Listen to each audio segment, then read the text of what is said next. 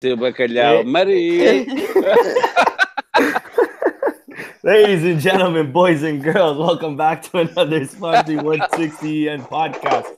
That was our own Steph Teixeira singing to you there. We got a good one. This is podcast number 47, where all we'll be talking about is the Taça Portugal final between Porto and Sporting. Before getting into it, though, let's go straight to the panel. Let's go to the usual, the Sporting 160 EN crew. Starting off with Nando. Nando, how you doing, bro? What's up, man? How are you doing? Great, bro. Feeling great. Right? Yeah, exactly. Glad to be on for another podcast. Hell yeah, bro. Next one, of course. It's our boy Christian. Christian, how you doing, man? I'm doing good.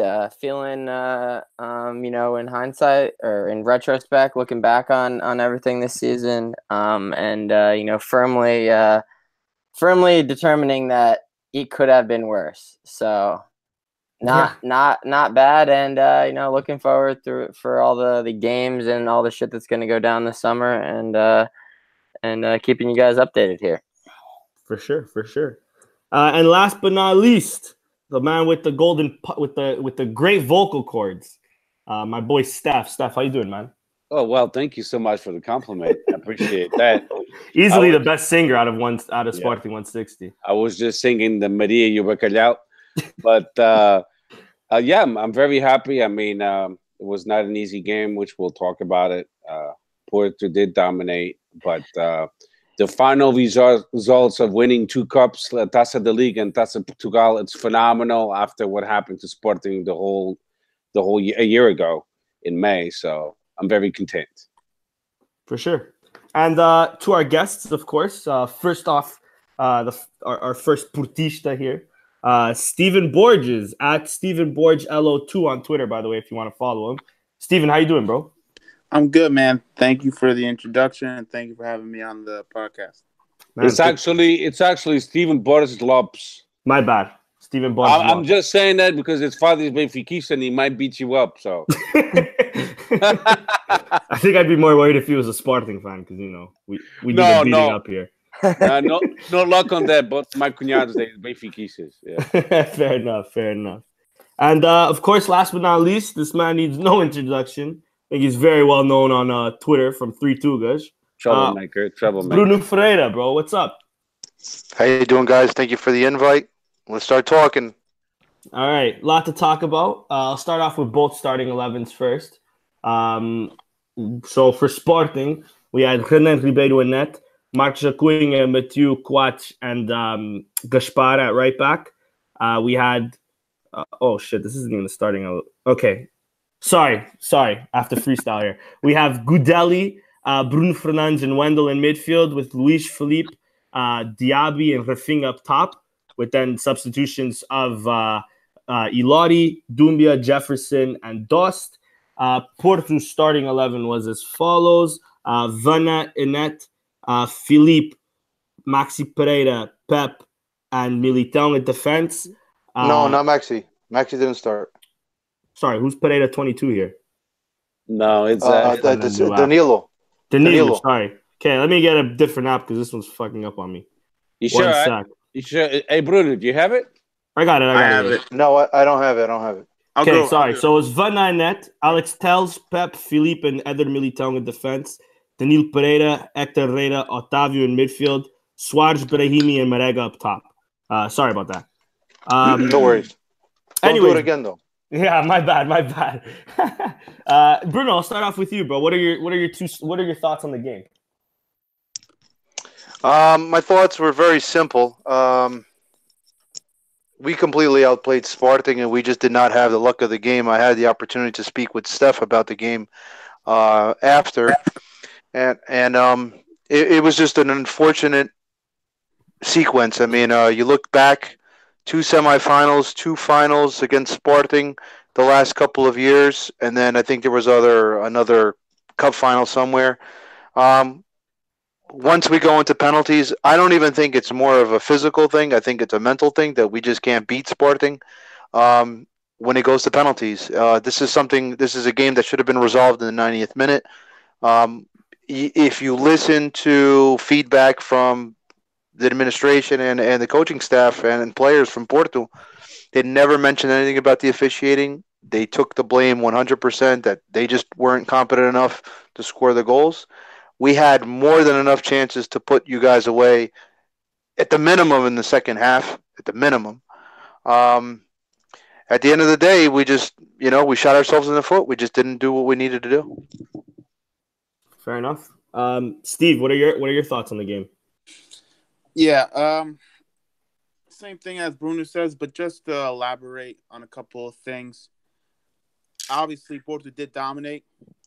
You saw in big moments we just didn't finish, and as you know, if you got to score to win, and obviously that didn't happen. Obviously, Porto didn't say anything about the officiating, and I'm saying this as a Porto fan.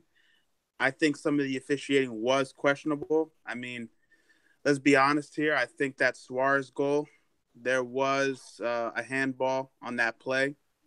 So I think at that point of the game, I'm not saying I was disgusted, but I was kind of disappointed that if we were to win, that we would win in that fashion. I'm just saying that as a football fan in general.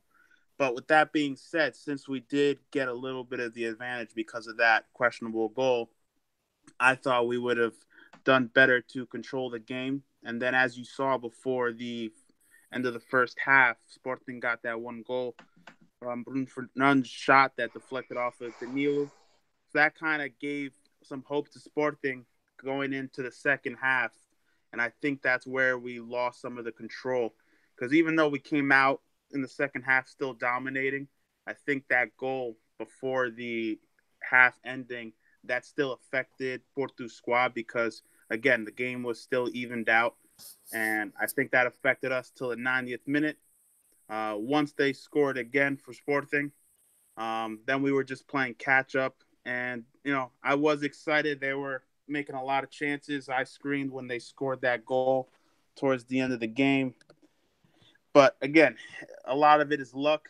We weren't clinical with the penalty kicks when it mattered. Also playing with the goalie that hasn't been starting most of the season. Unfortunately, he was put in that circumstance where we didn't have our starting goalkeeper. I'm glad our starting goalkeeper is, recovering from the heart attack and everything like that. So I think, again, with that also that affected the squad because I think we came in there to have an emotional game where we were going to win it, for our goalie, for the team after all what's going on with this whole season. And I think the goalie that was, playing today, he didn't have a lot of experience as, with penalty kicks or any experience at all. But again, it's about finishing. If you don't finish, you leave opportunities for the other team to score. Steven, he actually lost the Taça da Liga shootout. Really? So, I mean, that it makes it even worse. So, again, but it happens. We still need to finish with our penalty kicks. I think Herrera, when he went to take his penalty kick, he looked nervous. I think that can affect. You got to shoot the ball with confidence. If you look any type of nervous, then that's going to mess you up.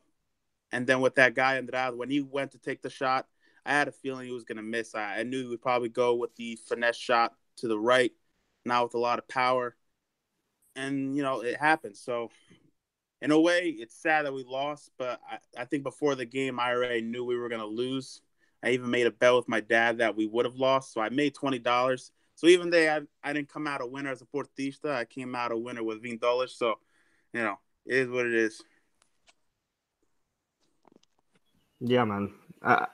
Man, and all right, let's move on to the Sporting point of view, I guess. Steph, starting off with you, what are your thoughts on the game? Well, I tend to agree with both Portistas, but at the same time, we did have our chances to score goals. I remember a few off the top of my head. We had Bruno Fernandes shot outside the box at minute number 10, which what's his name, Vanna, the goalkeeper. Mm-hmm. Yeah, he pulled a nice save, which he's a professional goalkeeper. To him, it wasn't that difficult, but never know, the ball could hit the ground and skip and go in. But he behaved well. Then Rafinha outside the box as well. He missed another great chance of goal near the left post. Then we had another chance, minute 34, that a great play from Diaby, which Bruno Fernandes was inside the box and he totally missed the ball. I don't know if you guys remember that play. Usually he hits it, but he missed it, totally missed it. And then we scored at minute 45.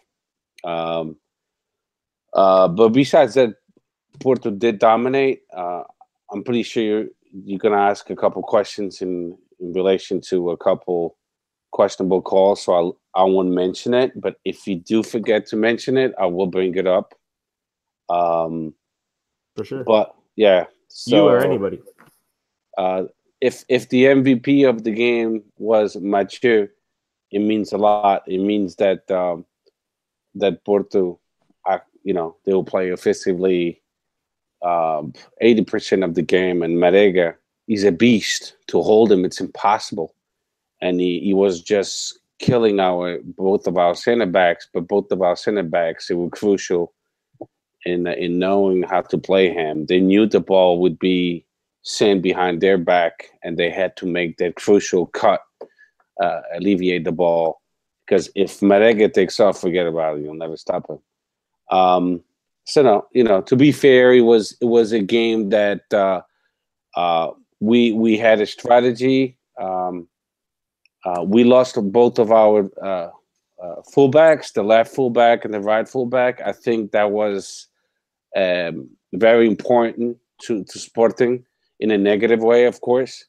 Not having Ritovski, you have Bruno Gaspar that was hurt, just came back from an injury without rhythm, and he sucks anyway. I mean, even with rhythm.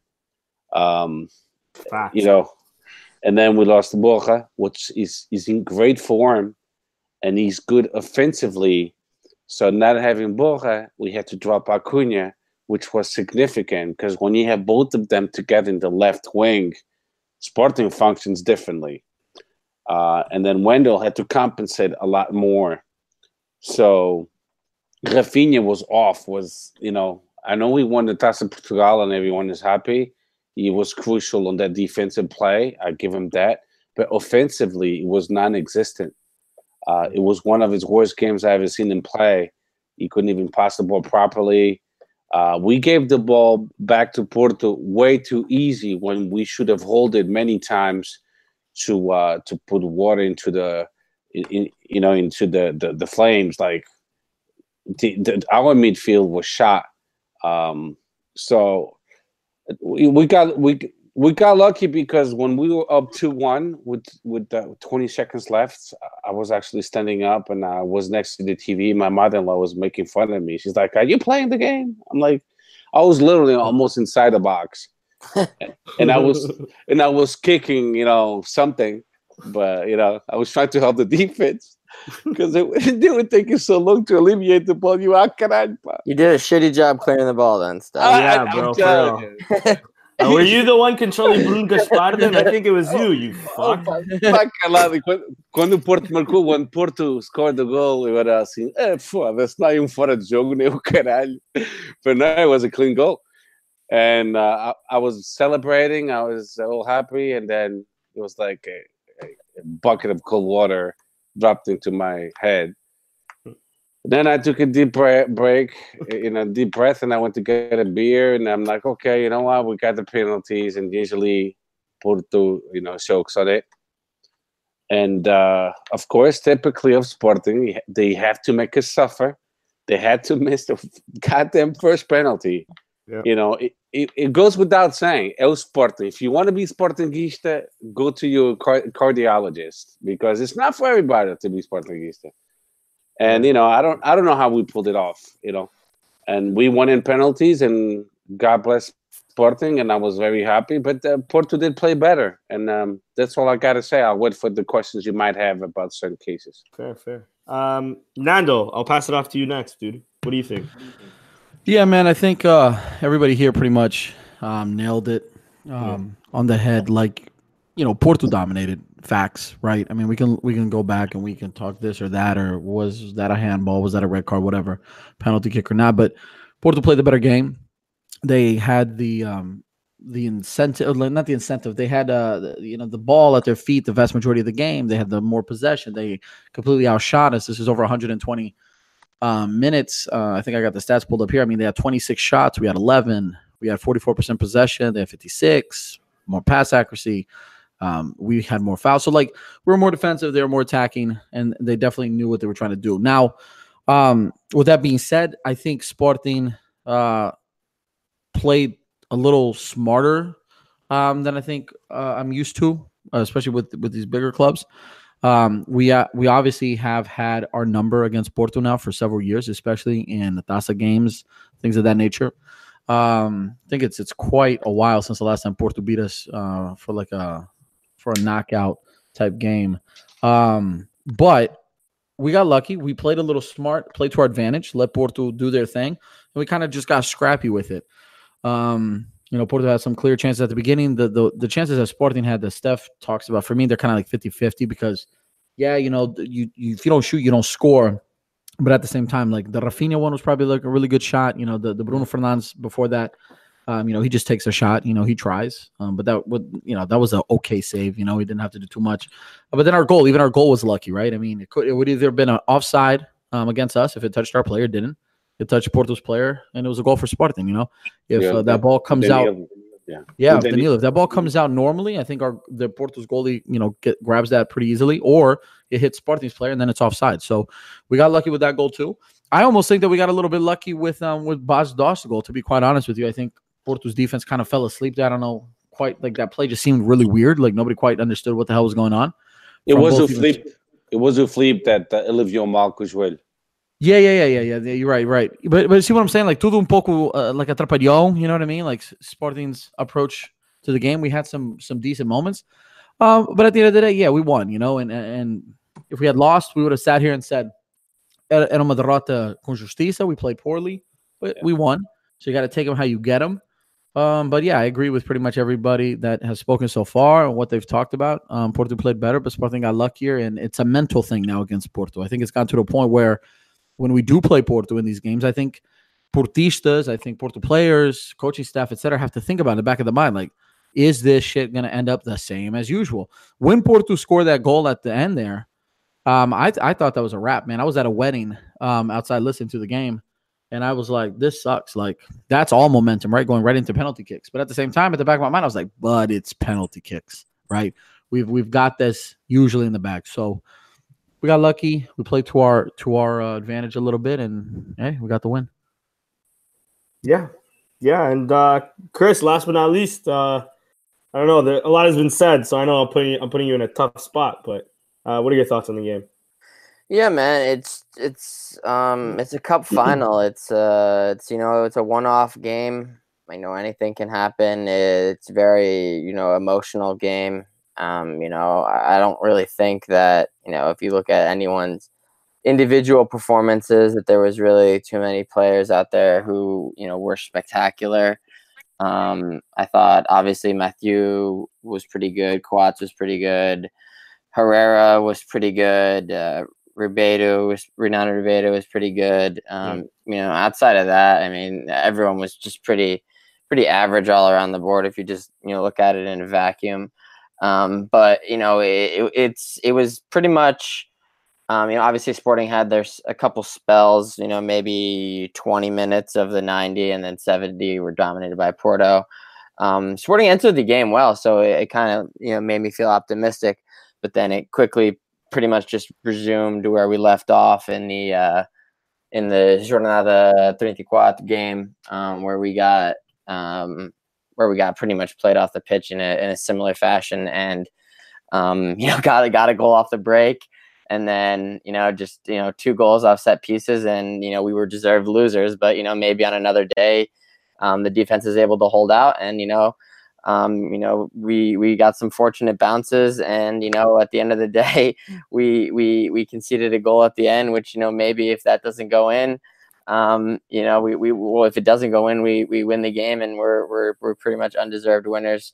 So I think that, the two games weren't totally dissimilar, but I thought that at least in this one, Sporting played with more, passion. I thought that the last game of the season was not, there wasn't much, emotion. I mean, understandably, it's a meaningless game for Sporting and it's a cup final.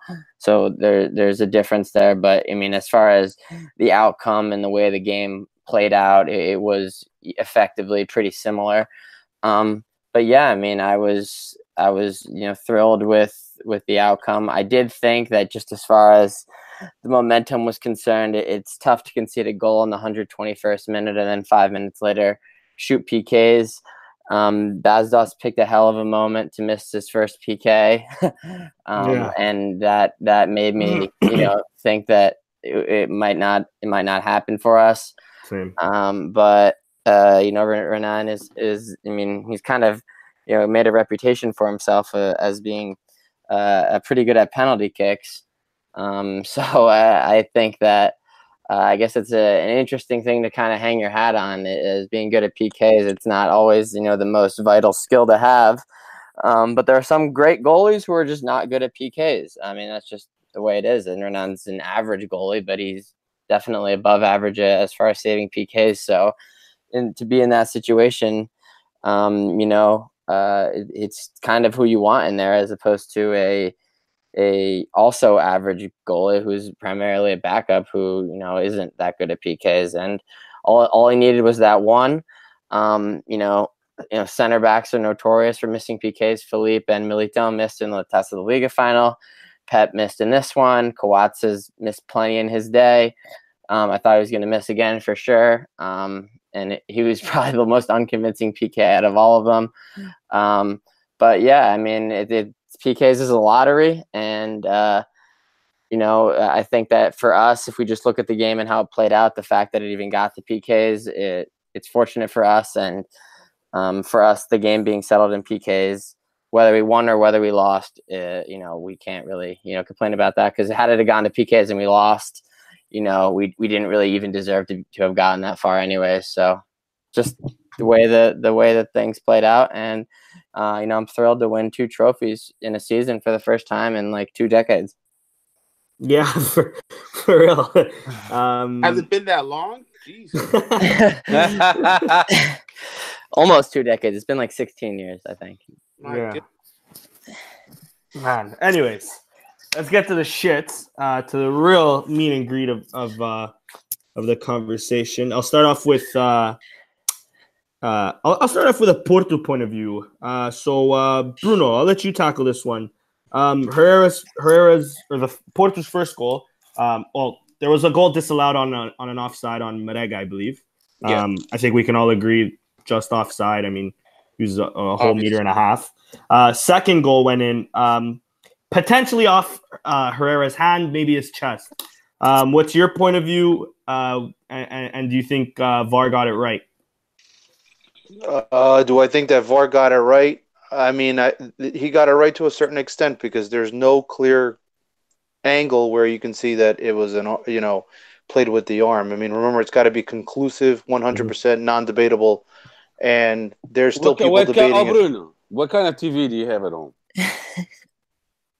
I wasn't. You know what? To be honest with you, I heard one of you guys talking about the second goal, the Porto second goal. It got completely ruined for me because some asshole Sportingista at the bar was listening to the relato on the game, on his phone.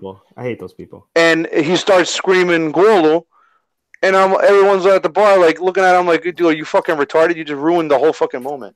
Yeah. So then, but anyway, I hate those people. So then he wasn't a Sportingista if he screamed goal. No, he was, because he kept on. He started screaming goal from Bas Dost prior, and we were like, "Yo, chill with that." And then he does it again, and then like people got really pissed off at him, including Sportingistas. They were like, "Yo, dude, we're all trying to watch the game here. Have some respect." Yeah. But to me, it was. I don't think it was conclusive that there was a handball or not. I mean, I'm not going to say that it didn't hit his hand or it didn't hit his arm, but it has to be conclusive evidence that the ball never touched his arm. So I think VAR did a good job in saying play on. Fair enough. Steph, I'll give it straight right back to you. What did you think of the goal? Well, I'm gonna be a little bit more different than Porta. I thought that you could see that the ball hit his shoulder, his lower part of the shoulder, which I'm okay with that. I'm not gonna say,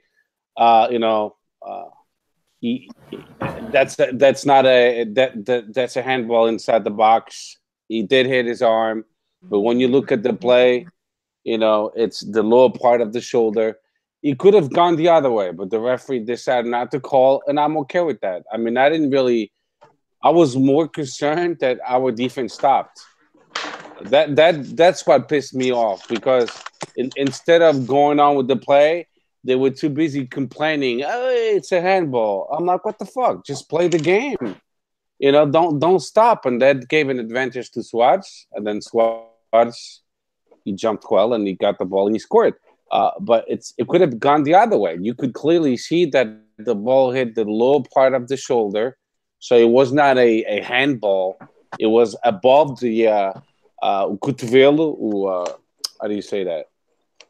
How do you say cotovelo? Shoulder? No. Elbow. Elbow. For this, it was above the elbow. So to me, that's not a handball. So but you could see it, Bruno. That's why I was asking you. I have a Samsung from Germany, so I don't know what kind of TV you have. But Steph, if it's above the elbow, then that's the arm is the handball. Yeah, I know, but it was like the shoulder's not considered. The shoulder isn't. No, yeah. Yeah, and it was the lower part of the shoulder. So I was okay with that. I was more pissed with the Sporting defense, which they stopped. You could see them complaining, hey! Yeah. And I was like, and you gave the advantage, the momentum to Suarez. So that's it. Fair. Yeah, I mean, I'm kind of with you there too, Steph. I agree with both of you. I think personally it is a handball, but like Bruno was saying, it's not clear cut. So I'm not mad with the goal being with the goal standing.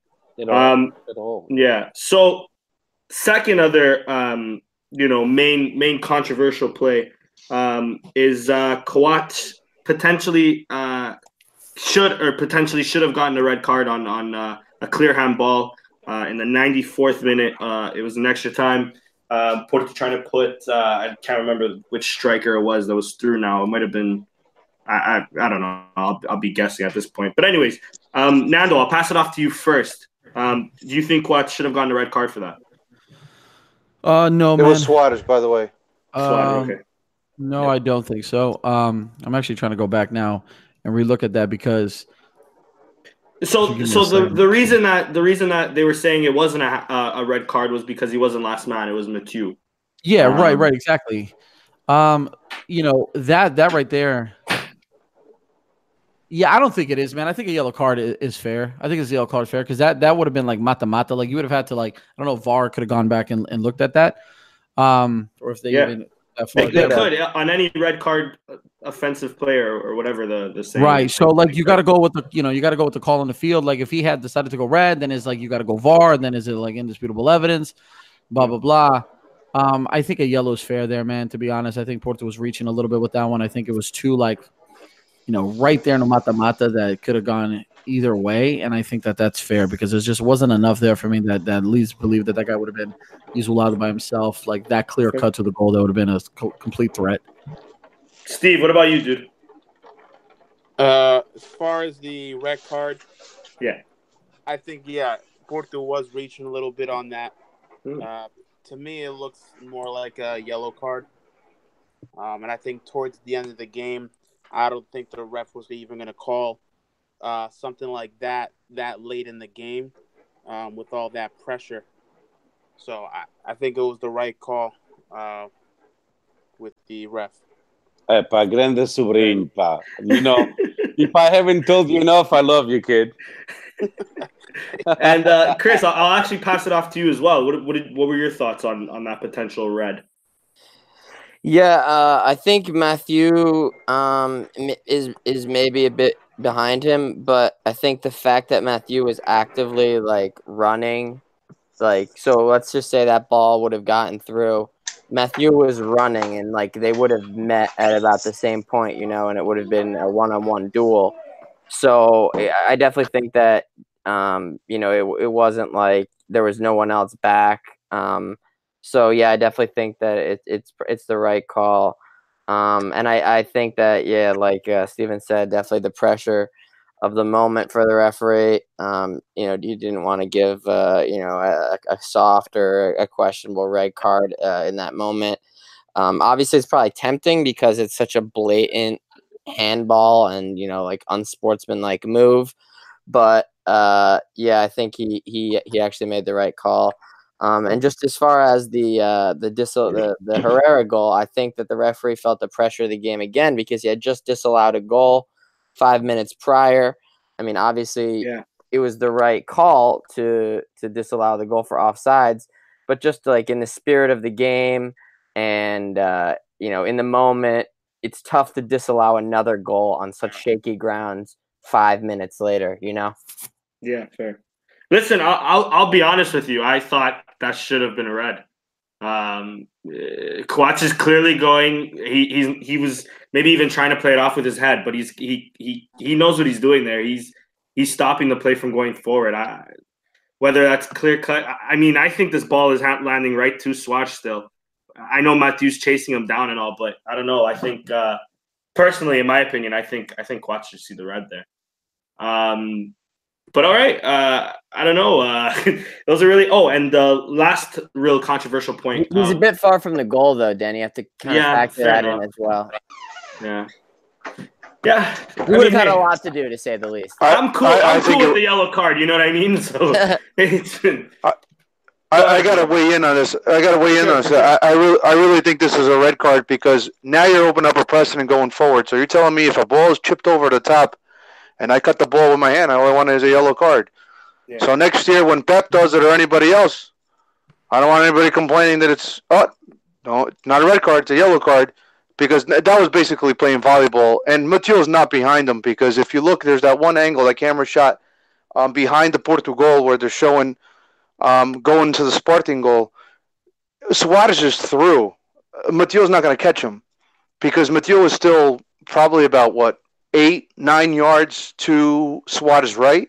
Yeah. He's not going to catch him. As fast as Mathieu is, he's not going to catch him. So I think this was a bad call. I think you're opening up a precedent. It is a difficult call. I do understand your point of view that it could be yellow, blah, blah. Dude, it's a red. Any part of the world, it's a red card. I don't think so. I'm going to jump in too, of course. But there's no way it's a red card. You could see Mathieu is in front of depends how you look at it, in front of Coates or behind Coates, whatever.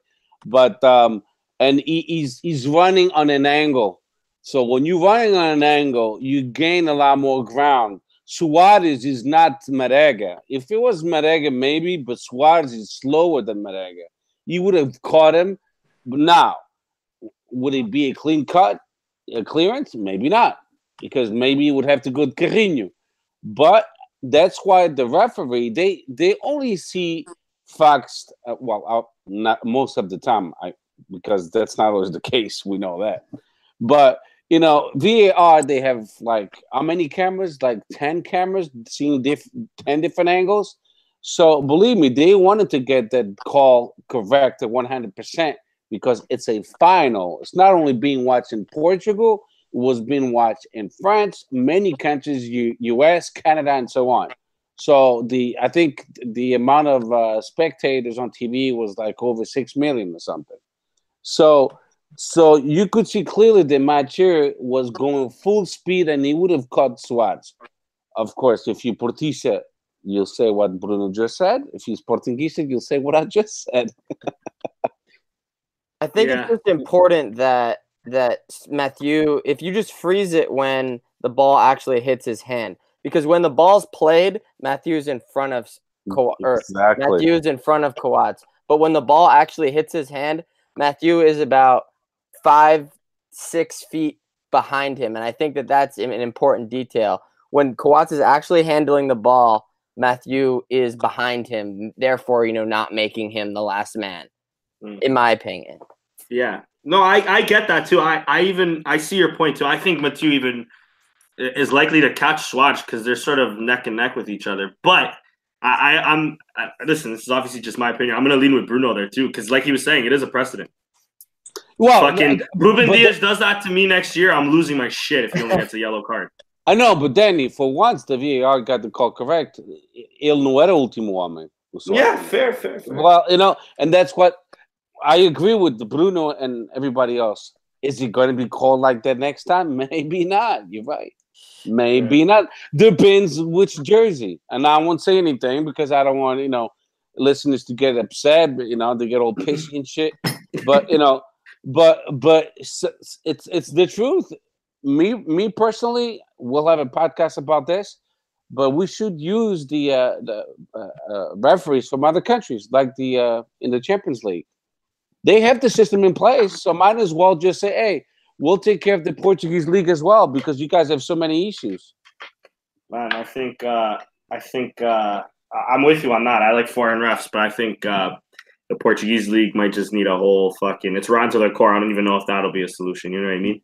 Just get rid of the APAF and make an association of European Association, the referee Europe Association that combines all the countries. And then it could be in Switzerland because Switzerland is usually the headquarters for neutral. Neutral. And then they send the referees to each game mixed together. Linesmen from Portugal, linesmen from France, referee from Germany. And it's fair and square. But the way it is now in Portugal, no one trusts our referees. No one. No one. I mean, when I say no one, I'm saying Sportingistas, Benfiquistas, do Braga. Nobody is trusting them. Yeah, agreed. All right. But Steph, hold on. One thing on that officiating, you can't have when you're bringing in foreign refs, you cannot have one Portuguese referee on that refereeing team. You get what I'm saying? Absolutely. So you can have a Polish center ref, and you can have a German assistant AR1 and a Swiss AR2, but you can't have any Portuguese. Agreed. You can't have that. It's got to be... And vice versa. Now, or you could even have it by team. You can have a Portuguese team, a Portuguese referee team going to Spain, and vice versa. A Spanish referee team coming to Portugal. I'll be okay with that too, But the reputation and the way everyone thinks that the referees are corrupted and they look at certain jerseys, it's not going to go away. Let's not kid ourselves. It's not going to go away. We're always going to think this way, and it sucks. So the solution is just get an association, European association, that combines all the referees and then mix it up. Let's have a team from Switzerland going to Portugal for the games in Portugal. And then next weekend from Germany, and so on and so on and so on. I mean, with that being said, I agree with that point with the refs guys, but who's going to pay for all that, right? Look how long it took for the VAR to come in, right? There was all that resistance from the leagues that didn't want the VAR, and the reason why is they don't want to get that money taken out of their pockets, right? So to do that, all the traveling costs for all these referees coming from different countries, then the housing or the hotel costs, all that stuff is going to be taking away money from the league, who already didn't want the VAR in the first place, right? So that's going to be the main issue, and that's always going to be brought up in a debate about why they're never going to do that. No, but don't forget. But now you have different pots of gold. It's not only Portugal. It's different leagues. We do have an association that represents all the domestic leagues. We already have that in place. So now, if when a referee from Porto comes to Lisbon, he already stays in a hotel. When from Lisbon goes to Açores or Madeira, they already stay in a hotel. So it's the same concept. Maybe you'll have to up the per diem a little bit, but I mean, but it's still technically local. I mean, these guys still live technically in the country, and then again, they. But do you know how much it is to go from Lisbon to Paris? It's like €80. Not even. It's probably even find something cheaper. It's probably less with doing the portagens from Monte Gordo to Chaves. Yeah, I think so because they call them shuttles. Well, I see what Steph is saying, and I agree with him. I agree listen, you know who's gonna.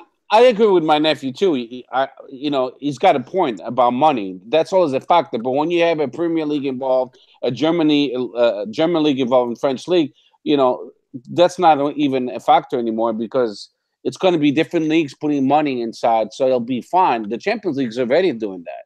All the referees from the Champions League. But then that goes back to another point, because why would these other leagues want to put their own money into that? Look how they're already doing with the Champions League. I mean, they already reduced the Champions League spots for the Portuguese league and increased it for other leagues. Oh yeah, but that would be a total different agency regulating the referees. They would have to come up something. Now we have a APAF, right? Right. APAF, o Sindicato dos Árbitros, and then you have a Liga. So they would have to come up with an association, which they already exist, but they only manage the domestic leagues and they protect them for super leagues, which actually we're talking about that. All the big sharks want to create a super league. That association is protecting all the domestic leagues because if one day that happens, then the Guimarães, Bragas, Paços Ferreiras, it's over. One thing I will say is who's going to pick up the bill? It's easy. It's the federation. The federation said, "Listen, the federation. Don't feel bad about the federation. Federação Portuguesa de Futebol and all the other federations around Europe or around the world. A lot of money, my friends. And you know what? You know it's so simple. It's easy. They'll just pick up a sponsor.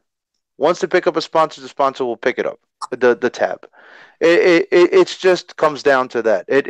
Don't feel bad for them. Don't think that it's going to cost a lot of money because it's not going to cost a lot of money. There's ways around it. The key here is, are these guys willing to do it? And if they're willing to do it, that's fine. If they're not willing to do it, then it's not going to work out. You're always going to have the resistance. We all know that the reason why there is a resistance, it all comes down to money once again. And it's because, the bigger clubs didn't want the VAR. The bigger clubs wanted, more spots in Champions League, Champions League format, Europa League format, and so on and so forth. It's all messed up as it is anyway, but that's a different topic. Right. Yeah. All right. And really the only other controversial part we have on the game, I've actually been trying to look for a video, but anyways, Bruno, take us through the Jefferson foul on Hernani. Well, the Jefferson foul, it seems like he pushes him, two arms are extended, and he pushes him out of the way for trying to dispute the ball. He's trying to go for a challenge, and he gets pushed from the back. That is they call it a penalty televisão. That's the correct term. To me, if they call that and I won the Taça on a call like that, I wouldn't be very happy. Would I be happy that we won the Taça? Yeah, but I wouldn't be so happy how we, with a call like that. Because at the end of the day, you don't want to decide a major cup on a call like that. But the call, it's a debatable call, and it's a penalty. I mean, the guy got clearly pushed. It's a stupid penalty on Jefferson. It was not a penalty. Why you keep on saying that? No, it's a penalty. You got pushed, but I know. But again, I'm glad that it was. No, officially no, but there's a lot of official calls that were not called. Suarez, didn't he join the Navy in Brazil? Did he join the Navy in Brazil? I think so, because he looked like a diver. What the hell? I mean, little puss, and he got them dive. Parecia os olhos. Ovla. O Suarez. Até te fica mal falar nesse lance. Até te fica mal. Ovla. O Suarez, he's as much of a diver as Bas Dost is. Portanto, no. Here we go. Bas Dost. I want it already. We're not talking about Nubes and Nubovista. We're not talking about stuff like that. Well, we're talking about that PK. I'm glad it wasn't called because the intensity of that push you're talking about, it's so ridiculous that Suarez He didn't even dirty his shorts. Ainda bem. Like I said, ainda bem it wasn't called. That's it. I mean, it's a call that could have been made. It just was not made, and that's the end of that. It makes you feel better then? Does it make me feel better? No. You know what would make me feel better? It'd make me feel better if our strikers would score goals. Isso é verdade, meu. Os teus strikers não valem uma merda. Yeah, so let's talk about that, Bruno. What went wrong for Porto? Because obviously, as we were all saying, dominating. So why is it though? I mean, you guys have Marega, you have Brahimi, Suarez. How many times did you guys hit the post? What, like 3-4 times this game? 3 times no, maybe? I think 2 it was times? 2. I think it was 2. 2 times at the post. Renan's made a bunch of saves. Next year, at least for Porto, are you guys looking for Sergio and Peter Costa to get in more forwards? We have to. It goes. I mean, this one without question is a position. Listen, if you really analyze tactically why Porto was not champion, it wasn't because Pep came in and he changed the defense. It had nothing to do with that. Because the opportunities that are created throughout a game was always there. You're creating 5 plus clear chances to score every single entire game. And we don't finish the opportunities that we had created. If we finish 2 of those opportunities, chances are we would win majority of our games. This was a game that should have been put away in the first 90 minutes, period. Sporting had, I'd say, 2 clear chances. They scored 2 goals. If we had a Bas Dost, out of those 10 chances that we created, we probably would have scored. He probably would have walked away with 3-4 goals. Hey, mas tu és exagerado. We only had 2 chances. I said 2. To me, I saw 2 clear chances. The one you had the Wendell. The ones we scored. The one shot on goal. Shot on goal. You scored 2 goals. Yes, and that's it. Front and then the other one wide. The other one wide. What about Bruno Fernandes' shot and Rafinha's shot? It doesn't count? Rafinha's was off target. There was 3 shots. Bruno Fernandes is just a good shot, but that's not a clear chance, man. It's a shot on target, statistically. What I'm talking about, shots on target. Shots on target. Porto had it. You said we only had 2 and you guys had 10. We had a lot of chances to score. We had a lot of chances. We had a lot of shots on goal. We just couldn't score it. The first one was a 3 minutes. Otavio, he could have hit it anywhere. He hit straight at Renan, right at his hands. That's a goal that has to be scored. I mean, you're 7 yards away from the goal line. You have to put the ball away, and he hits the goalkeeper instead. That was a gift from Bruno Gaspar, but yeah. No interesa if it was a gift from Santa Claus. You have to put it away. You guys even had the opportunity with Herrera, like 70-something minute. Renan gives away the ball at the top of the box, right at him, right to him. You have to hit. You have to hit one of the lower corners. What does he do? He hits it right at him. Right at him. Yeah. Right at him. Suarez hit the post, I think, twice. He missed a header. I don't know. He does the impossible sometimes. Sometimes you wonder how he misses these goals. Marega, I don't remember Marega really having any clear shots. Maybe in the first half or whatever, that they were just slow rollers. That I consider those half chances. But I mean, clear chances. We created a good amount of clear chances to score. There's no doubt about it. But we couldn't finish, and this has been our MO the entire season. So to answer, I believe it was Danny. Yeah. Danny's question is, do we need strikers? Yes, we don't need 1 striker. We need 2 strikers, and this was the issue. We decided to go after that. Fernando is not good enough to play Abul Nis. Forget about Santa Clara. He's not good enough to play Abul Nis, and we go and buy him, and we think this guy's going to help us win a title. Are you kidding me? This guy, he is. Again, he's not good enough for one of the top 3. We go by him instead of going by an actual striker that can score some goals. I don't care if we could have brought him on loan. We had to bring a striker that would score goals. And this has been our MO, and this is the one area I think Porto needs. We need to buy 5 players. 2 strikers, 2 wingers, and 1 really good number 10. I know there's going to be people debating Oliver this, Oliver that. Yes, Oliver is a very good number 10. Does he fit in those Cedric Conceição's system is a question. Clearly, last 2 years, the answer is probably no. So if Cedric Conceição is staying, I believe that Otavio will be sold. We'll see. So what do you think, Steven? Which players do you think you guys need? Well, Bruno said most of it. Now, obviously, we do need strikers. I mean, first off, let's go off over Medica, right? The amount of goals he scored this season, it wasn't as great as the last season, right? In the offseason, he wanted to go to West Ham. What do? We forced him to stay. We decided not to replace him, and we kept a player that didn't want to play there and said, listen, you're going to come play for us for another year.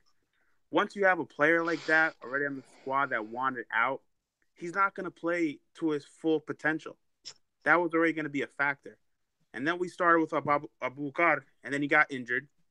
And then we played with Suarez. And Suarez is one of those players where, just like Bruno said, sometimes he misses a lot of them, and sometimes he makes the really tough ones. That's the type of player he is. He's not one of those reliable strikers. So, yes, we do need two new strikers. We need wingers because Corona hasn't worked out for the last couple of years. This year was his best season by far. I think it was his best, but it's still not enough. It's still not enough. You're right. My 2 cents. My 2 cents on Corona is that he's too inconsistent. Yeah, he's a really good player when he wants to be, but it doesn't show up as many times as you Porto fans especially want it, man. Like right. Well, but Steven is on point though right now with Corona. Corona is inconsistent, but this season was his most consistent year out of the 3 previous. Yeah, and it still wasn't good enough. And then it still wasn't good enough. Yeah. Well, Otavio is, I don't know what's with that guy. I mean, that guy, he plays in like... He's a bench player. Yeah. Right, he's a bench player. And then the coach is playing him either striker, midfield, the winger. And I don't think he's good at either of them, honestly. I don't think he's a very good player. And Brahimi, he never really shows up for big games. I feel like he holds the ball a lot. Doesn't make the right passes. I mean... Brahimi missed I think 2 or 3 guys throughout this game against Sporting in the Taça final. 3 times. 3 times where he, instead of passing the ball to the top of the box or at the penalty spot where there was an open man, he decides to take a shot on his own. He really wanted to be the hero. He knew this was his last Porto game. He wanted to score a goal and be the hero of the game. Instead, he wasn't the hero. He became the villain. So quick on Brahimi, he had a total of 5 shots, 2 at the target, and if I remember, those 2 were probably straight out, and then 1 off target, 2 shots blocked. I don't think those stats do justice to how we saw him in the game. I think those stats could mean nothing. To me, those stats mean nothing. He didn't play the way he should have played. He's supposed to be the best player on the team. I don't think he was during that game. Obviously, we need 2 wingers, 2 strikers. We're going to need a left back because Telles is definitely leaving. I don't think so. One more center back. And then we're going to need a right back. You don't think so? I don't think Telles is going to leave. I don't think so either. I think you guys are selling. I don't think Danilo. Well, let me rephrase that. If someone comes, see, Telles is the only player on Porto roster right now that they will not sell under the transfer clause, which is 40 million. Anyone, it's just not going to happen. They'll say no. Danilo, I think they'll be able to convince him with, hey, you play one more season, we'll give you a raise to stay, and then we'll sell you after the Euro next year. And I think he'll stay. But other than that, I think everybody else has to go. I think Otavio's going to get sold. I think something around 16 million I read. I don't know who would pay that kind of money for him, but if we can get that money, that would be great. You'll probably be able to get a championship team. Someone in the championship might get him because he did have a very good game against Liverpool. Again, Russia, Turkey, one of those clubs might spend some money. If he goes to Turkey, that's the end of his career. Turkey is for the old players. Remember, that's not our problem after that. Exactly. I got a question here on the chat. It asks Bruno, but I'll ask both of you. How much do you guys love Herrera, or how sad are you, I guess, from him leaving? I'm ecstatic that he's leaving. Thank the Lord Jesus Christ, he's gone. I am. We were talking about this off the air before we went on.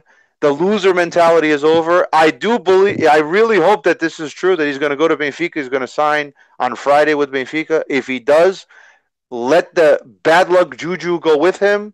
And I hope he brings all the bad luck that he's brought to us to them. Please, finally, we're getting rid of this guy. But that's Well, I got that. an update on Herrera.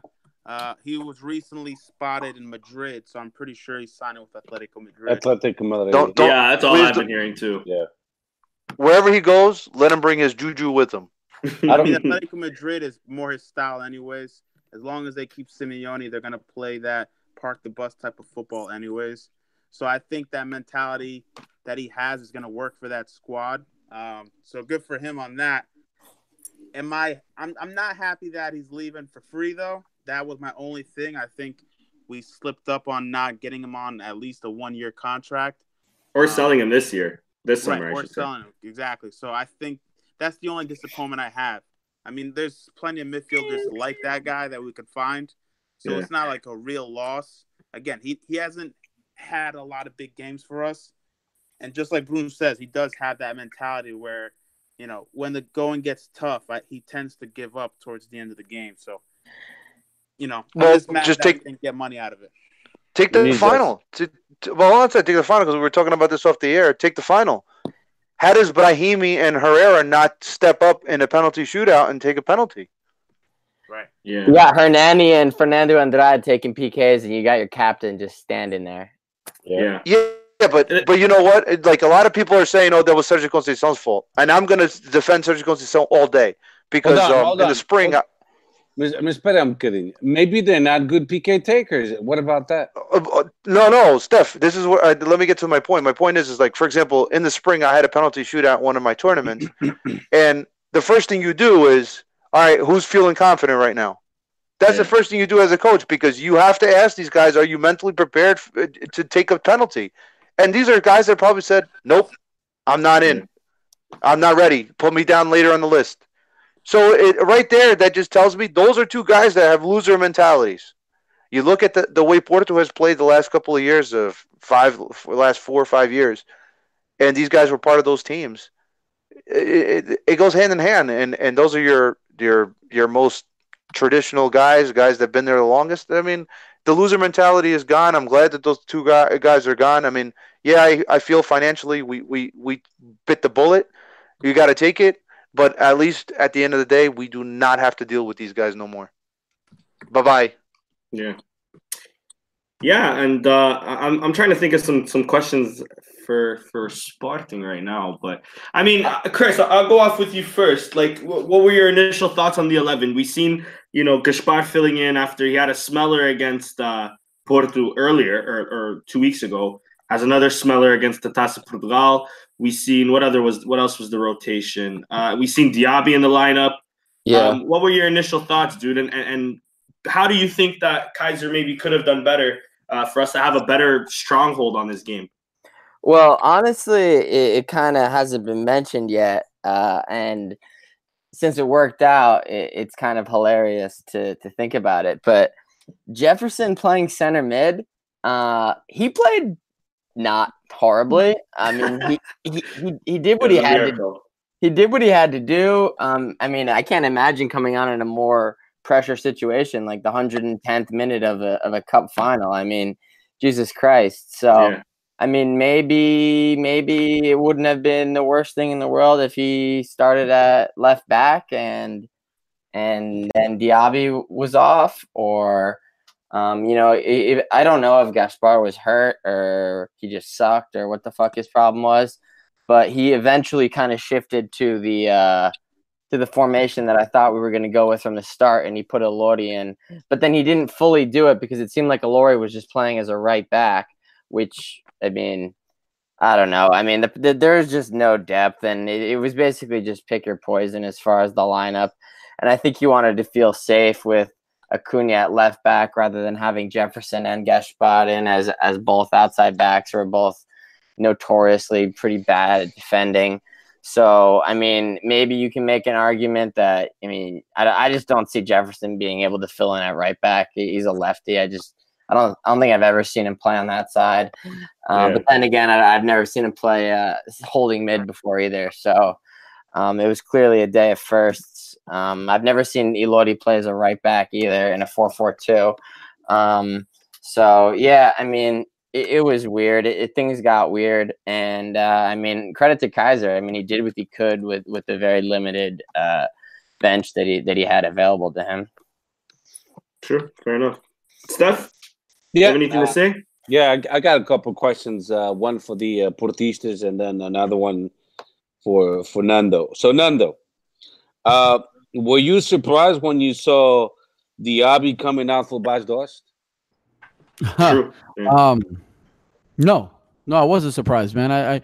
I thought that was like perfect Bas Dost moment. Put him on a spot where, like a bunch of our Portistas friends here have been talking about, where Porto lacks guys that will pounce on the ball and score. One thing that Bas Dost does often, that we sometimes complain about, is that he misses some that we think should score, but he also gets a lot of these easy ones in, or he gets a lot of these tap-ins or shoe-ins, or I feel confident with Bas Dost more often than not, getting a foot on the ball to get a goal in, and that's a classic Bas Dost goal to me, right? So the deflection comes right to him. Sure enough, he's right there. Even in the celebration, he almost seemed like shocked, like, oh shit, like this just happened, like this came to me. So I think at that time, Kaiser's mentality was, because it was still tied, right? We took the lead at that point. I think it was more playing for crosses into the box. Hopefully we can get a foot on the ball, and not playing so quick up front with Diaby. So yeah, I was totally okay with that, and I understood kind of, at least that's what I perceived to be the thought process of bringing Bas Dost in. I was totally okay with that. There wasn't a lot of time left. We didn't need him to run around and do too much. Just kind of poach that striker box and take one or two shots and hopefully get one in, and he did. Okay, sounds good, buddy. Now this is a question for the Portistas, so I'm gonna go with my nephew first because I know Bruno will be super aggressive.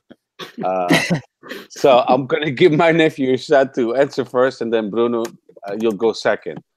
So Conceição, agreed.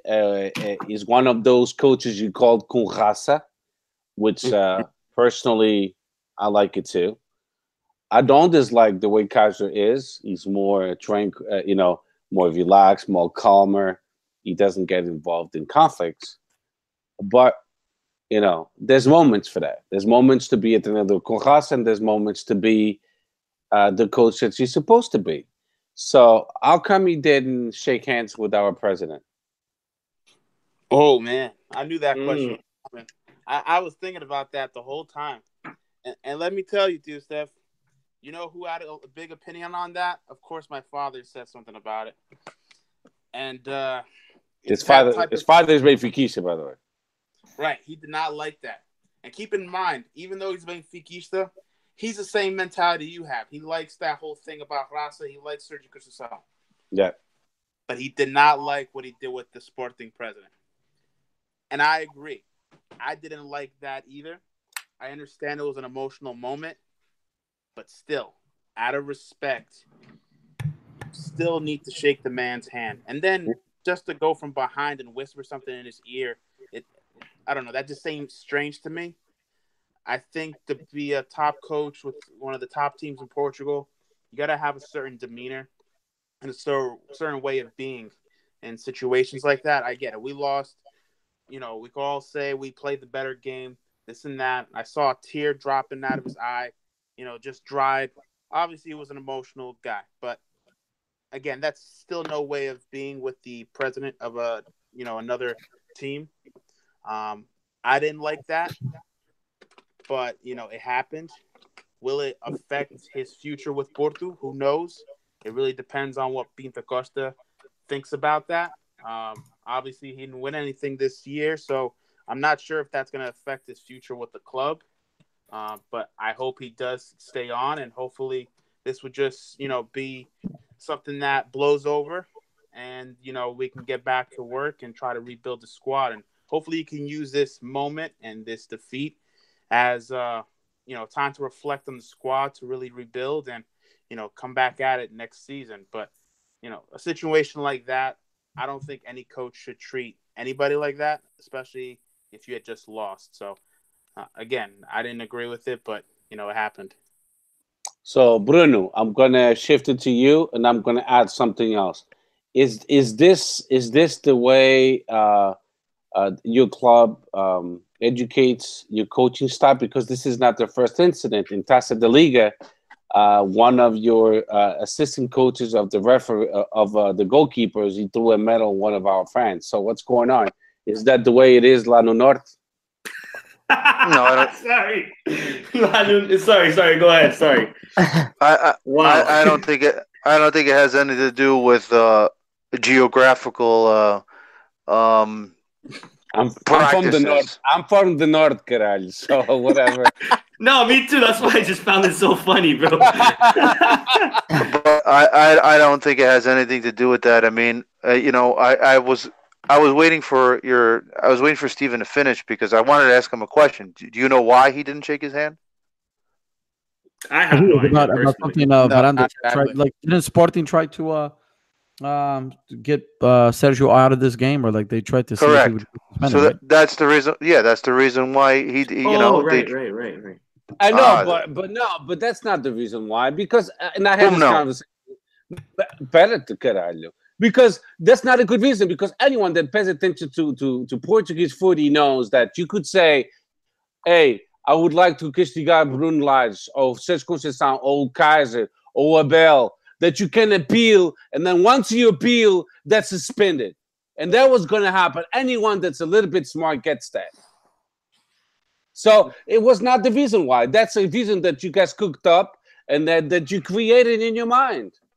I don't think it was a reason. It wasn't a reason. I think that's the reason what happened. I mean, when you're trying to kick out a guy, when you're trying to get him suspended behind the scenes, but you know well enough that when a club tries, and there's only a few days within the final that you can appeal and they'll be suspended. It's never going to happen. Understood. It's going to happen for the Supertaça? Vocês não qualificaram para isso. I'm sorry. So it's going to happen for the first jornada de Portugal. Oh yeah, it's going to the suspension's probably going to be given there, or some preseason game or some bullshit like that. But I think it was the principle. I think that's what people are misunderstanding. It's the principle is that he went down that road to try to get him suspended for the game. So it wasn't just the loopholes. Yeah, there's loopholes, blah blah blah. But it wasn't that. It was because the whole principle of trying to get him suspended that pissed him off. And you know what? He did what he had to do, and I support him in doing what he did. I really do. I mean, I know that I'm sounding crazy, but I'm one of the guys that I don't think that he was wrong in doing that. I probably would have done the same thing. And that's that. I'm one of the Sportingistas that I'm totally okay with what he did. Like, to be quite honest, like I went back and forth on that shit several times where I sat there and I was like, all right, do I care about the disrespect, quote unquote, of like, ele presidente, blah, blah, blah, blah, blah. And this has nothing to do with me and how I feel about Varandas personally, whether I like the guy or don't like the guy. But I think that one thing, like Steph kind of alluded, like, is that the culture up north, whatever. I mean, I'm up from north too, so that's funny. But it's more so like the culture of Porto, right? Like, I think Porto in general, like you go back and look at the guys, Jorge Costas, Fernando Couto, Sérgio Conceição, Vitor Bahia. You look at these guys who have all had a certain demeanor and a certain quote unquote the raça about them. But that's still not good enough. That's called honestly, bro. I feel like that's just the Porto way. It's a lack of evolution. It's a lack of e chama ser mal criado. The bottom line is mal criado because o Sérgio Conceição. How the fuck does he know what's Varandas? Sporting has dirigentes. He came out publicly. Listen, de certeza absoluta que a ideia nem veio de Varandas. It was somebody else from o departamento jurídico. But he spoke. Proposed. But he's the head of it. He put a face on it. He's the head of Sporting. But he put a face on it. But it doesn't mean that Sérgio Conceição tem que ser mal criado. Let me Well, just take one yeah, step back. Ideally, would you want would anybody here like to see that shit happen? No, I don't think anybody here would like to see any of that happen. You know, What president or happened? no president. What happened to Castro Dragão?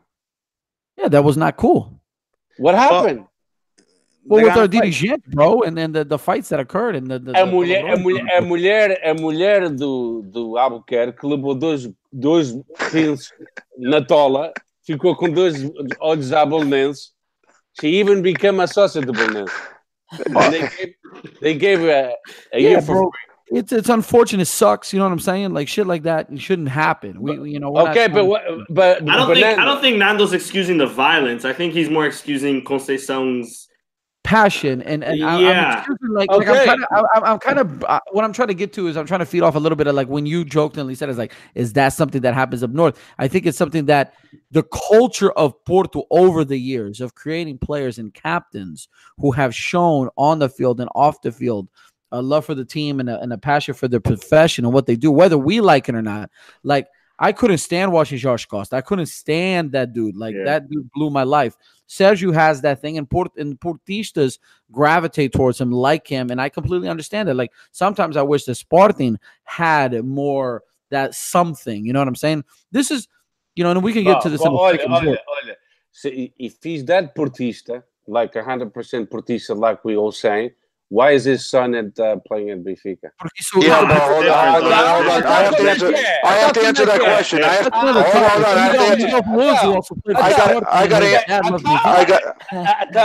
answer that question. Hold on. I got to answer that question. I have to answer that question. I have to answer that question because Steph asked why he allowed. I think he used the word allowed his son to go play at Benfica.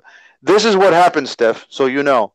He said right from day one to his boys, I am not going to run your professional life. You guys are going to be men. You're going to make your own decisions, and you're going to live and you're going to die with your own decisions. I'm not going to get involved. I'm not going to give you any type of counsel. You do what's best for you. So he has one son at Porto.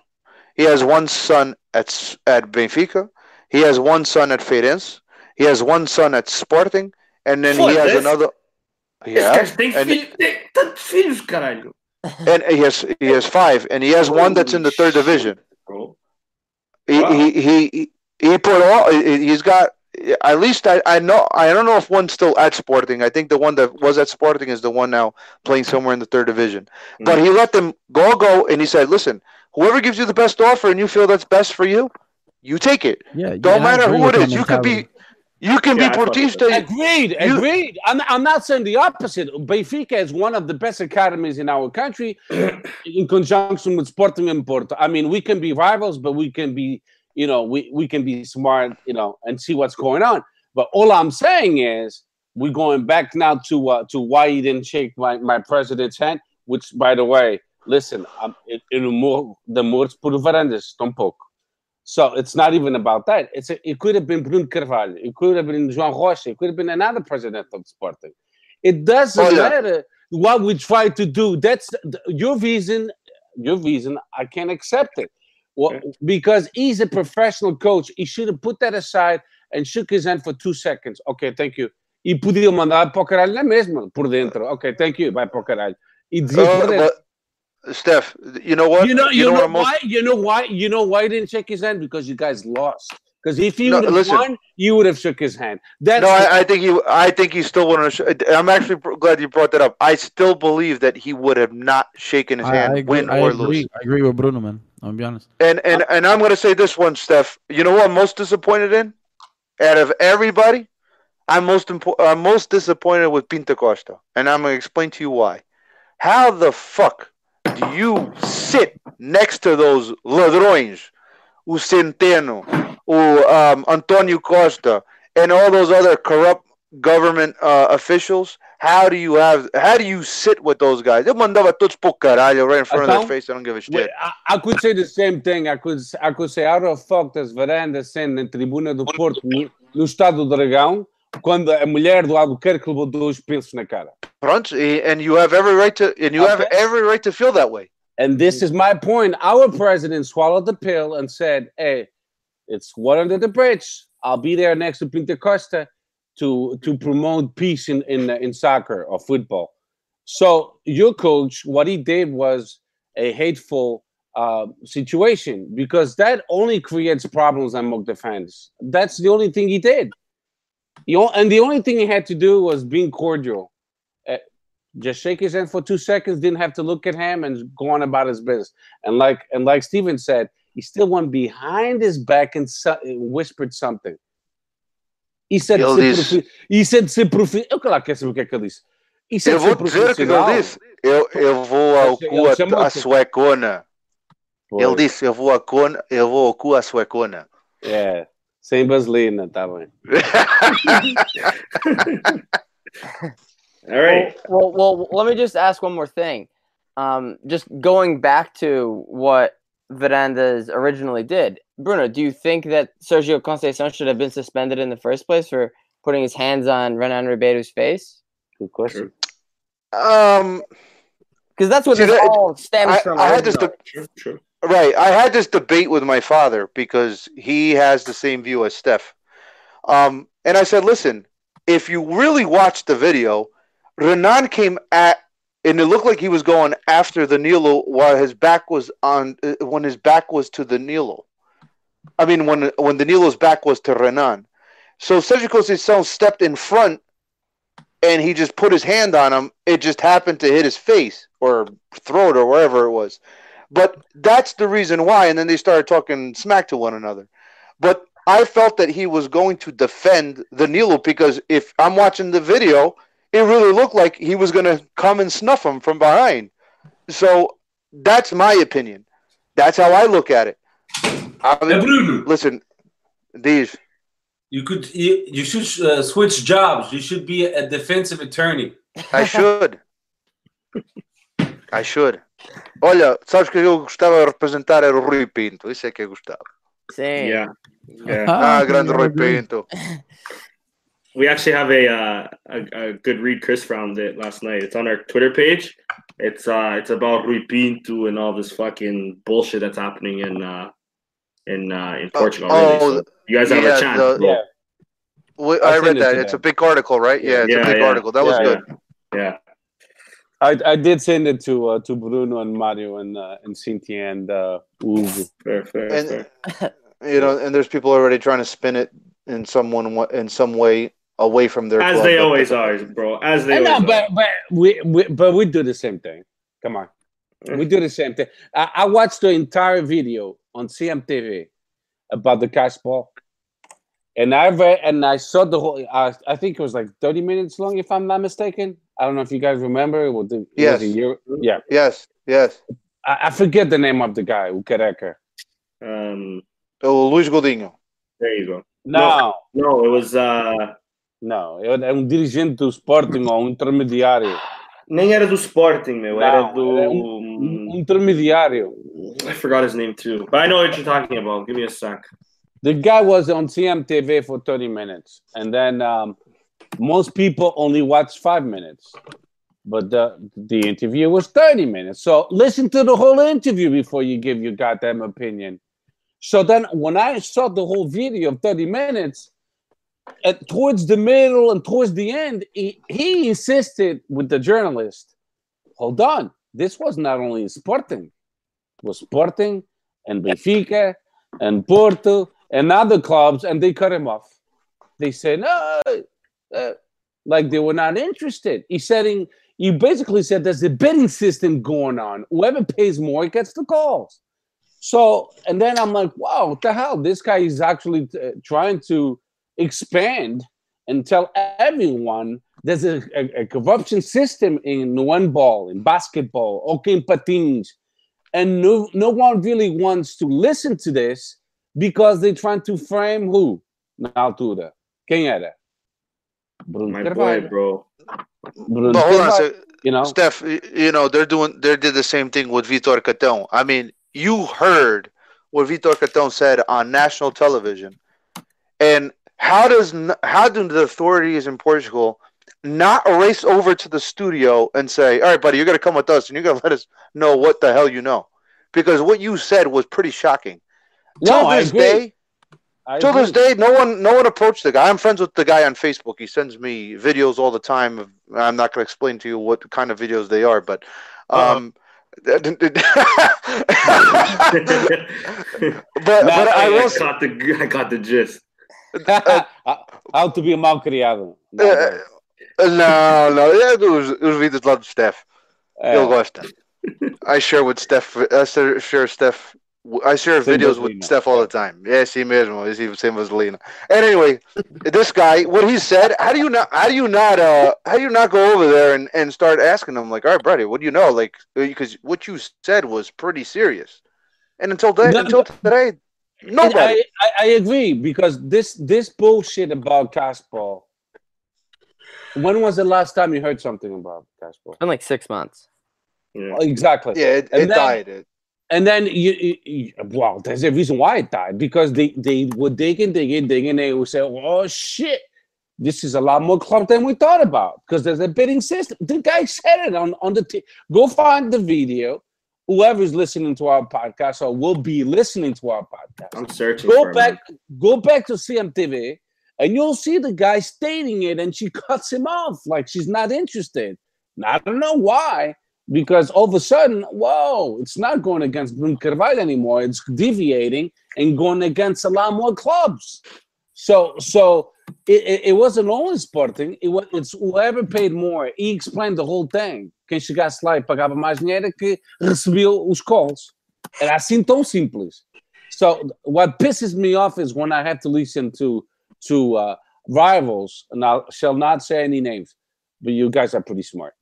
And then all is relating Sporting to Caspar, and it pisses me off because, and I stop fighting it or answering it, to these morons and telling them, watch the video for the 30-minute video, please. Watch the video for 30 minutes, please.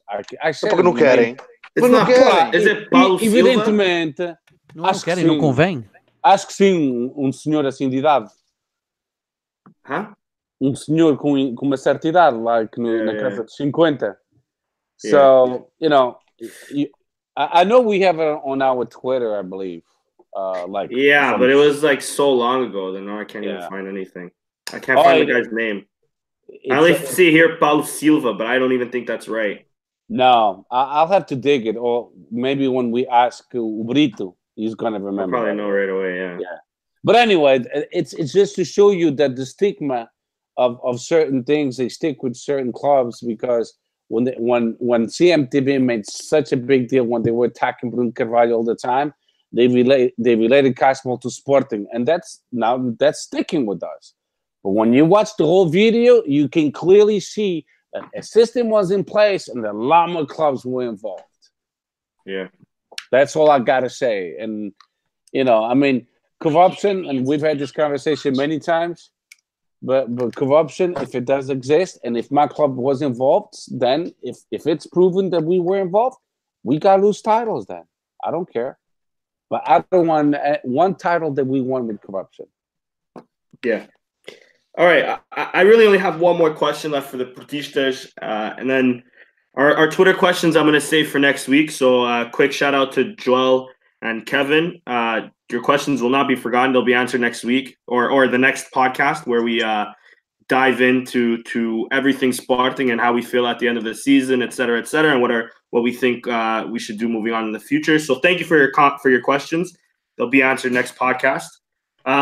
My only question, I'll pass it off to Steve, because I feel like I already know where Bruno stands. But from a lot of my Portista friends, I have there's a small groaning community, I guess you can say, of people Portistas that want Sergio Conceição out. Bro, what's your thoughts on Sergio Conceição? I personally like him, but what's your thoughts? Well, I got mixed feelings about it. All right, and the reason I have mixed feelings is because, again, I'm looking at the past coaches we've had and the style of soccer we've played in the past, right? And the one coach that comes to mind that I really appreciate the type of football he had the team playing was Andrés Villas-Boas, right? Different type of formation, and it's not the type of formation that Sergio Conceição uses, and it's not his type of style. But what I do appreciate from him is how he motivates the players to play. And, they play with the same type of mentality he has. I appreciate that. And with the circumstances that he had, it's not like he got a bunch of brand new players coming in last season. He had a couple of loanees return, maybe Eder Militao, one other signing, and he still had to stick around with some of the players he's had for, the years that he's been there. So with that being said, when he won the Liga with that type of squad, where it wasn't a lot of, new players or new reinforcements, he did very good with what he had. He used the players he had, and he was able to win the league his style of play. Now, going with this season, obviously we didn't win anything, so that is going to be one mark for me on his resume. Do I want him to leave? No. Do I like his style of soccer offensively? No. But do I enjoy the mentality he brings to the game and how he motivates his player? Yes, I appreciate that. So with that being said, he's 2 out of 3 for me right now. Now, that whole situation with the president, again, he was emotional. I think that was the reason. I don't think that's going to affect, him going further up with the team in the future. I think as soon as, the transfer window opens, if Porto makes the right decisions on who they're going to get in the transfer market, and if he gets involved with that, and let's say, things work out next season with those decisions, I think we should be okay. So for me, I would keep him on the squad, on the team, and see what next year takes us. Okay. And Bruno, actually, I have a question for you too. It'll be about Sporting, though. I hope you don't mind. No, I don't mind. Keeping along the conversation of coaches, what are your thoughts on Kaiser really, and how he's done, I guess, this season? I mean, listen, he bought himself a year. This was a win-win situation for him because no matter whatever results were, it was a win-win situation. If he didn't win anything, hey, well, listen, this wasn't my players. These weren't the players that I picked. Nothing like that. And he got to know the league a little bit. I still believe that he still, after all this time, doesn't really know how our league operates. I still believe that. And I think a lot of people are still in denial about he doesn't know how the league operates because there's certain things that go on that he comes from very proper and, a lot of fair play. And the one thing that our league does not have is fair play in many different areas. Now the pressure is on him. So I saw a list of players that he's going to be cutting loose, and he's going to have to bring in a lot of players. The biggest one to fill is probably going to be Bruno Fernandes, and I already gave my opinion off the air about these guys to you guys about that. That's going to be one major role to fill, and who that is, we don't know. And, is Bastos going to stay?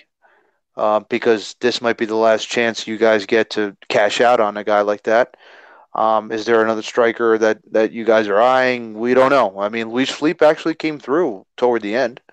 Yeah. Was that a Kaiser signing or not? I don't know, but it seemed like he finally started to adapt and he started to score some goals. I think Kaiser, a couple of months ago I was saying that he wasn't going to stay. But I think now he is going to stay. I think they started playing much better, but that was also because you guys were basically on the back of Bruno Fernandes.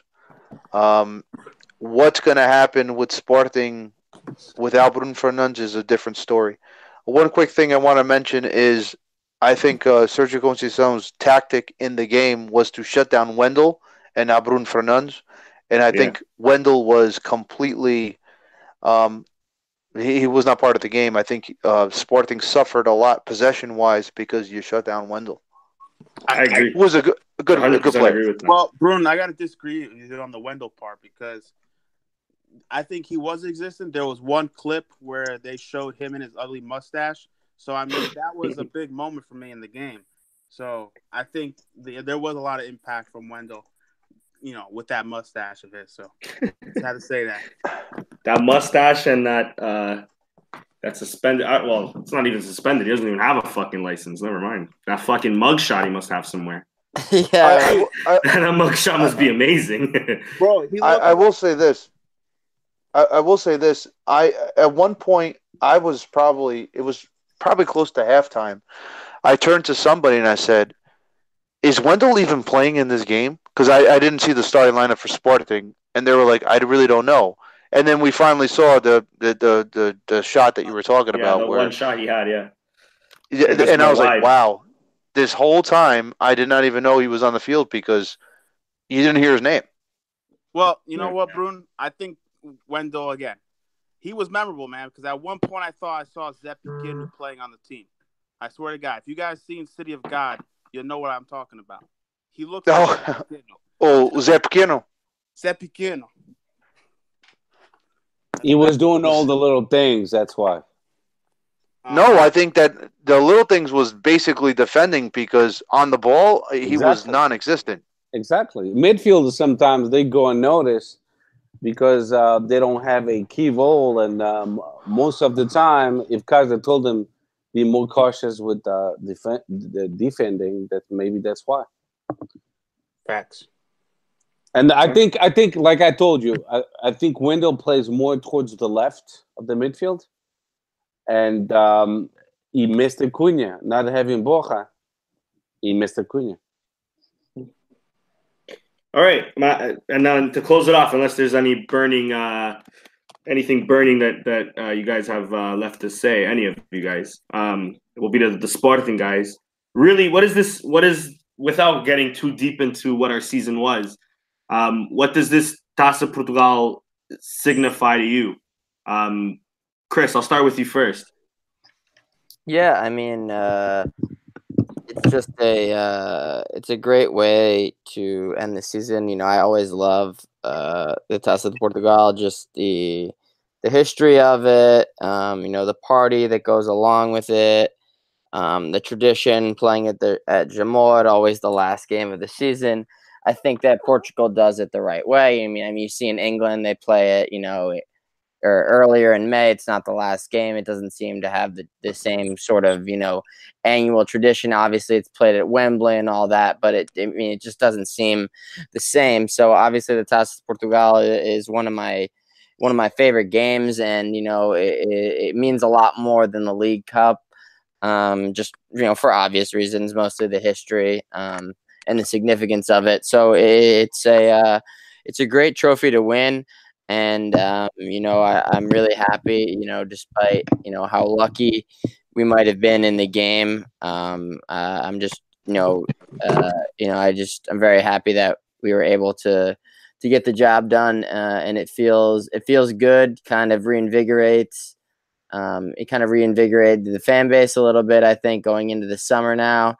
And I think that there's a lot of, there's a lot of hope. Amongst a lot of people, kind of, you know, not to say that if we would have lost this game, it wouldn't have been there, but it feels a little different right now. I think that it's going to be an exciting summer. I'm looking forward to what's to come. And, I'm really happy, to be here with you guys and to ride through all the highs and lows, you know, with you boys. So just, really happy, and really glad to end the season like this, and wouldn't have it any other way in a PK shootout. Só com penaltis, STP. That was actually just about to ask Nando that, so you set that up perfectly. Does us winning this in penalties take it away? Because let's be honest, the last 4 titles, 2 Taça Portugals, 2 Taça de Ligas, all through penalties. Does it take it a bit away, Nando, or does that make it even a bit more special? Because let's be honest, that penalty shootout, that game had me on my constantly going up and down in nerves. Oh man, it's like Steph said at the beginning of the podcast. Like, if you're gonna be a Sportingista, it takes another kind of a fabric. It's another kind of set of bones. You know what I'm saying? Like, we don't win shit easily. We don't just win things because it just naturally occurred the right way.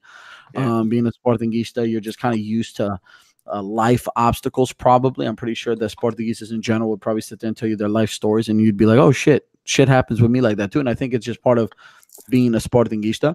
So, of course, we won in penalty kicks. Of course, Porto scored right at the end because we can't fucking clear the ball. And of course, we had to sit there and go through 10 minutes waiting before penalty kicks and be like, fuck our lives. Like, this shit happened again. So in typical Sporting fashion, like, fuck yeah, you know what I'm saying? If that's how we got to always do it and that's just how we're going to do it, then let's keep doing it that way. It sucks for Portistas. I'm sure they sit there and they're like, are you fucking serious? Like, again, right? Like we talked about it earlier. It's just one of those weird things in terms of like what Chris was talking about in terms of for the season and salvaging it and this, that, and the other. I think this definitely quote unquote salvages the season. I think that the Taça da Liga win early in the season was a nice little kind of like, okay, like woof, at least we got something under our belt in case we don't win shit the rest of the year. And I think this was a nice little culmination of it. But I do think that it opens up a lot of openings for the team to dissect where it needs to improve on, where it needs to get better on, where if we don't fix X, Y, and Z, there's just one more year that's going to go by that we don't win a campeonato. So I don't want, and I hope, my fear is, as part of this, like I hate being so cautious and pessimistic sometimes, but like it really pissed me off listening to Varanda say something like, this has been Sporting's best season in 17 years bullshit. You know what I'm saying? Like, I really didn't like that just because we won 2 titles. I don't think that. Like Porto this year was the Sporting of José Peseiro, o equipa do Quaz, right? So Porto can say that like, damn, we've killed it all year and then we fell apart at the end and won nothing, had nothing to show for it. Sporting, we can sit here and say like, fuck, like we just treaded water and just kind of like hope for the best and expected the worst, and then we ended up on top with 2 titles. So happy, obviously, we won another title, number 17. Love the fact that Taça Portugal has become kind of like our tradition, especially a year ago. All things considered, how low everything was. But I'm hoping more than anything that this shit propels us as Sportingistas and Sporting as a club to start putting the pieces together, figuring out where we need to get to bring home that title that we need to win next year, because otherwise it'll be more than 18 years. So, facts. And last but not least, Steph. Again, my last question, unless anybody has anything that they want to add in. Man, it's more of the same, bro. I was gonna ask maybe about Supertaça, but I'll leave that for another day. How significant is this Taça potentially for next season? Without going too much into it, but can this Taça Portugal win against Porto, against a tough team, catapult us to have a bit of confidence ahead of our Supertaça game in Algarve in August against Benfica? Does this trophy, do you think can give us the momentum we need into the next season, or do you think that the celebration ends by the time the next season starts? No, of course, the winning this trophy and Taça da Liga, which is also becoming relevant. It was two trophies. It was not just one trophy. I agree that the Campeonato Nacional is the most important trophy. I'm not going to be an idiot about that. That's more than obvious. But winning the Taça de Portugal it was huge because why? Because it gives more confidence to our youth. A reason, I play in a big club. We winning titles. It gives confidence to our sponsors. Because now they know, they're going straight to the group stage of Liga Europa. It gives confidence to us, the fans. It gives confidence to the players that will be staying, confidence to the coaching staff. So this win was really huge. Also to the stock market. We're talking about a team that they won a important title in Portugal, the second best competition. We call that a Prova Rainha, the football Portuguese. So this was huge because of all the reasons I just mentioned. This when Sporting tries to convince a player to come to our club, it'll be fresh in their mind that we won the Portuguese Cup. So they go into a club that wins titles. A good player, they don't want to come to a club that doesn't win titles. maybe an average player will go to those clubs. But if we want to get good players, you have to sell it to them. Hey, if you come to Sporting Clube Portugal, last year we won Taça da Liga and Taça de Portugal when we fought for the Portuguese championship. So it's easier to negotiate with those agents and those players. So this was very crucial for the preseason 1920 to make things easier. The last time we won the Taça de Portugal was in 2015, by the way. So it's been a tradition to reach the final, but every time we play against the so-called smaller teams like Academic and Aves last year, we lose. So we better off playing against big teams like Sporting, like Porto, or Braga, if you want to call them small. Big teams, I think they're small team. But if you want to play against, it's better to play against Benfica or Porto because we tend to win against them in finals. Which goes back to what Nando was saying, bro. We're the most fucking weirdest team ever. Oh yes, weirdest team ever. Not only do we have to suffer one broken nose during a final, we have to suffer two. Fucking. Not only does our best penalty kick taker miss the penalty, but we end up winning it. It's a weird club, man. It's a weird team. I knew we were gonna win when Renan fucked up at minute 80, and he gave the ball to Herrera. Yeah. And he didn't score, and I said, bom, se não marcam agora, também não ganham caralho do jogo. And they didn't. And but then they score at the fucking last second, and I was like, puta que pariu, only at Sporting. I know, but that guy, well, in a weird way, I was like, you know what? They tied the game. So we're going to PKs, which is our favorite part of the competition. Pastime. Yeah, so I would still like very calm, and I was like, it's okay. We're going to penalties, and Porto sucks on that. But I gotta give it to Porto. The first 5 PKs were taken the way they were supposed to taken, exception for Pep when he missed it, but Bas Dost also missed. Yeah. Our best PK taker missed it. So Sergio Conceição, he had it right on. Now your 6th player is always shaky. Even Sporting 6th player was shaky. With Filipe Luís, you saw how we celebrate. Like, I can't believe I scored. So when you're going to the 6th and 7th and 8th player, it's always shaky. But besides that, I'm happy that Sporting won. Huge win for all the reasons I just said. Sponsors, fans, players, coaching staff. Us, the fans, we feel much more confident because now we feel we're winners. So the next season we can be prepared peacefully. And all I have to say is Super Cup will be on the 4th of August no Estádio do Algarve. Yep. And then last but not least, the preseason. If we lose every fucking game, I don't give a shit. That's why it's a preseason. Yeah. Unless they just have to win in New York against Liverpool. No big deal. Sim, verdade, caralho. No, we should all go to that game, though. Yeah, 100%. If I can get it off work, I'm there. I might just fucking risk it. But. Yeah, man. I bought 8 tickets, $1,000-something. That's it. I'm getting some money back from friends and Luis, with Bruno knows him, and Mario, they're coming.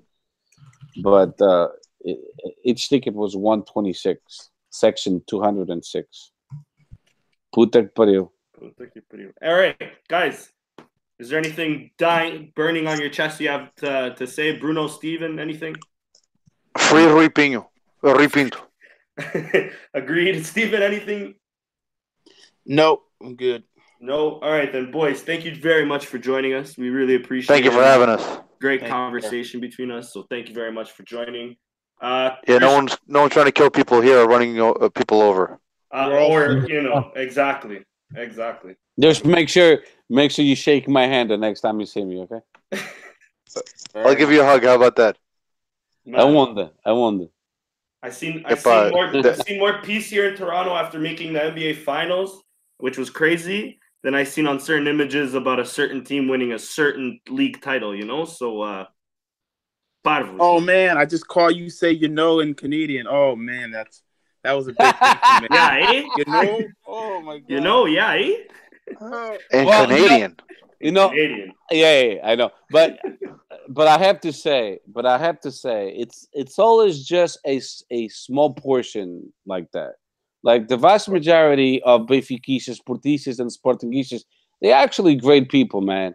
But then there's always a few fucking it up for everybody else.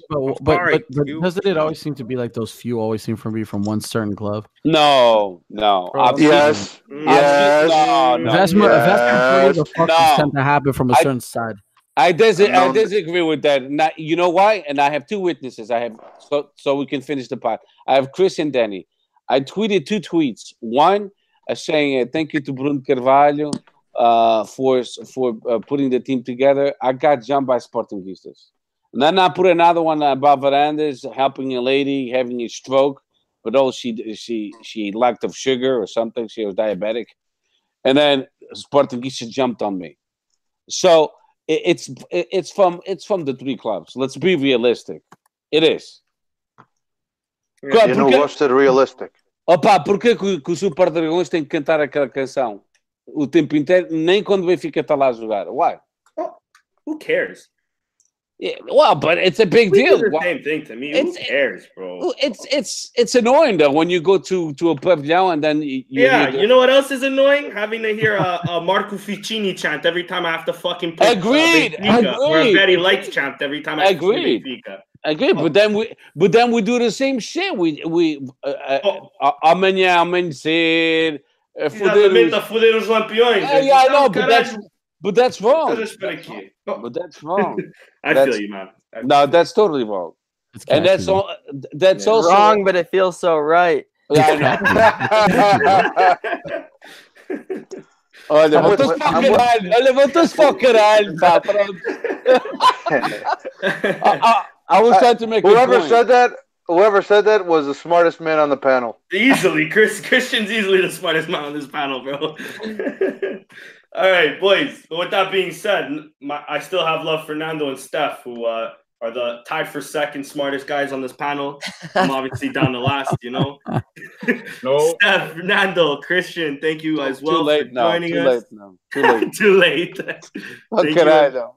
My feelings are hurt, bro. I gotta go to bed like that. Sorry, bro. It happens, man. Anyways, boys, thank you for joining us all. Thank you, everybody in the chat. Johnny Signero, Mario dos Santos. Who else am I forgetting? And our boy Nicolaj Filhão. I hope I said that right. If I said it wrong, sorry. And everybody else that's watching, don't forget to follow us on Twitter at Sporting160_EN. Instagram, Sporting160EN. Have a look at if you guys are still looking for merch, spreadshirt.com or .ca, and search up Sporting160. And with that being said, I bid you guys adieu. Thank you all for listening, and yeah, ciao. Be on the lookout for next podcast. We'll discuss end of season stuff. Yeah, bye. Viva Sporting. Viva fair play. Have a